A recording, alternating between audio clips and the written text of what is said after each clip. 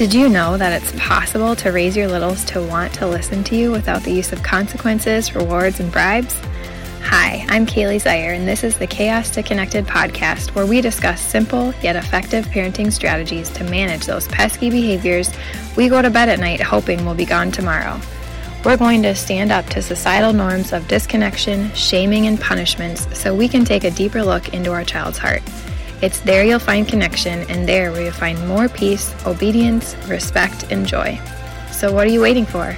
We know those behaviors aren't going to go away on their own. Let's dive in. Hey there, and welcome to the Chaos to Connected podcast. I'm so grateful to have you here. So if you don't follow me on Instagram, you probably don't know this, but I am going to go from 2 episodes a week to 1 episode a week. I have a lot of things that I'm working on for you as resources, and in this season of motherhood, I don't have a lot of time, which I'm sure you can relate to. I'm home with my kids. I take care of my grandparents, and my youngest is almost 3, so I'm not sure how much longer he will be taking a nap, but it is getting shorter. And so I just want to continue to bring you value, but also recognize the time and space that I have to do those things. And so just in case you find yourself wondering what's going on, that's that. And maybe someday I'll have the capacity to increase back up. But today I wanted to address something I got in one of my Instagram question boxes. So I had just asked for people to share, whatever behavior they're struggling with or questions that they have. And this is one that I wanted to address because I hear it a lot. And that is, this person said, meltdowns as soon as something doesn't go his way. It can be the littlest thing. And so there are 2 things that I want you to remember. The first is that our child's brain, the part that does regulating, problem solving, all of those higher level cognitive skills, is not fully developed, and it won't be until like mid-20s. But the part of the brain that recognizes safety and that stress response, whether they should fight, flight, or freeze, is. And so when they feel disconnected, when they feel dysregulated or triggered, they are going into that fight, flight, or freeze response.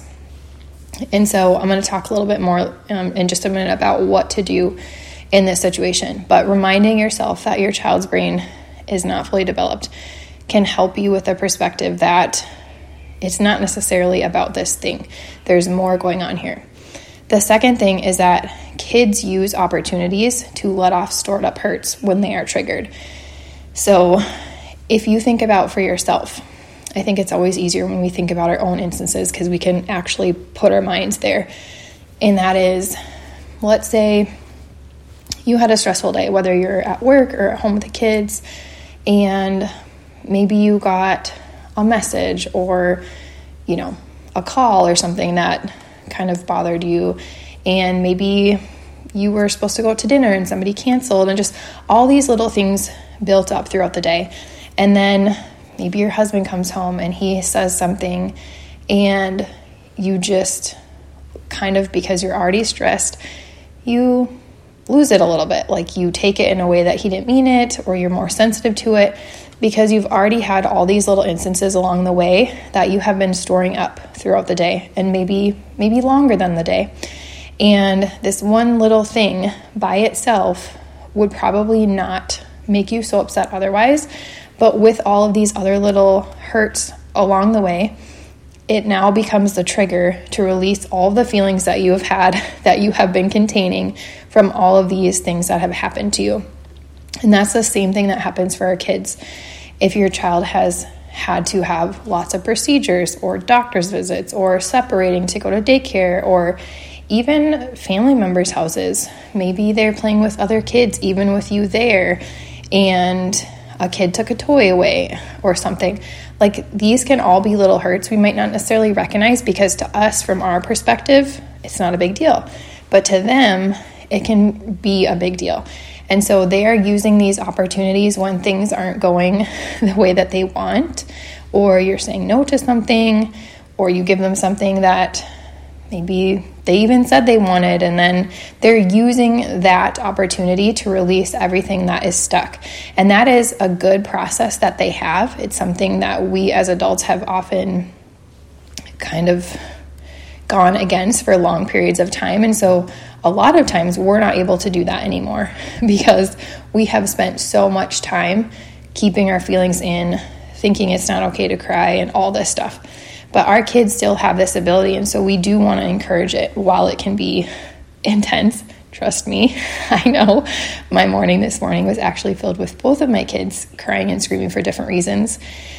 And so with that, I just want to let you know that this is normal. I think society will often tell us it's not, but it is when you actually know about child development and what is going on and paying attention to what's happening with our kids versus just expecting them to behave in a certain way.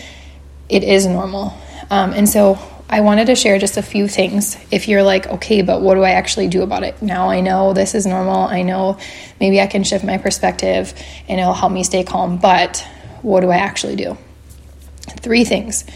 Remember that it's usually not about the thing. So if your child got upset because you gave them the wrong cup or because you played with a toy wrong while you were playing with them, it's not actually usually about that thing. It's about, like I mentioned before when I talked about the example with you as the adult, it's about all those other little things that have built up. And now, this little slight thing that they didn't like or didn't choose or didn't want is creating that catalyst. So it's not usually about whatever the thing is that you can actually see causing the crying. It's usually much deeper than that. If at all possible, let them work all the way through. So sometimes people will say, oh yeah, I do that. But really, I'm going to challenge you because I think most of the time that's not true. I'm going to link a podcast episode below because I think it's really helpful and goes much more into detail. But there are 3 ways that are very common that we actually move our child out of processing their feelings without actually thinking that's what we're doing and thinking that we're actually supporting the feelings. So I'm going to link that below. But I will just say, instead of distracting away, instead of like, oh, here, you can have this other cup, or, okay, well, how do you want me to play then? Or trying to reason or problem solve their feelings away. So for example, if your child gets upset because they can't have a piece of cake or the sucker or whatever, and you say, well, you can have it after dinner, and they have big feelings about it. Again, remember, it's probably not about that thing, but trying to say, well, you're going to have it after supper isn't going to help them, because once they transition into that triggered response, that fight, flight, or freeze, where they're just screaming and letting it out, they can't take in your information.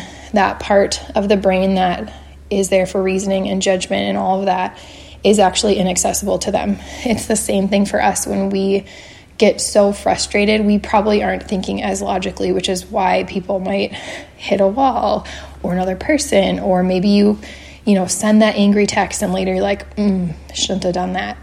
Or maybe you say something to your husband or a family member and later you regret it. It's because our brain isn't thinking logically. That part of the brain is inaccessible when we are that triggered and we go into that automatic fight, flight, or freeze response.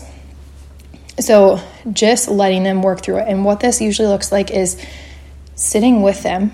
I usually try to get at eye level or lower, because when we are standing above them and they're like on the floor crying, that has this really big dynamic of control. Like, I am in control of you. Obviously we are, but when they're so upset, it's really good to just, if we can get on their level, it brings more of that understanding and like softness to the situation. So often if they're laying on the floor, I will try to sit down on the floor somewhat in the vicinity and just let them cry.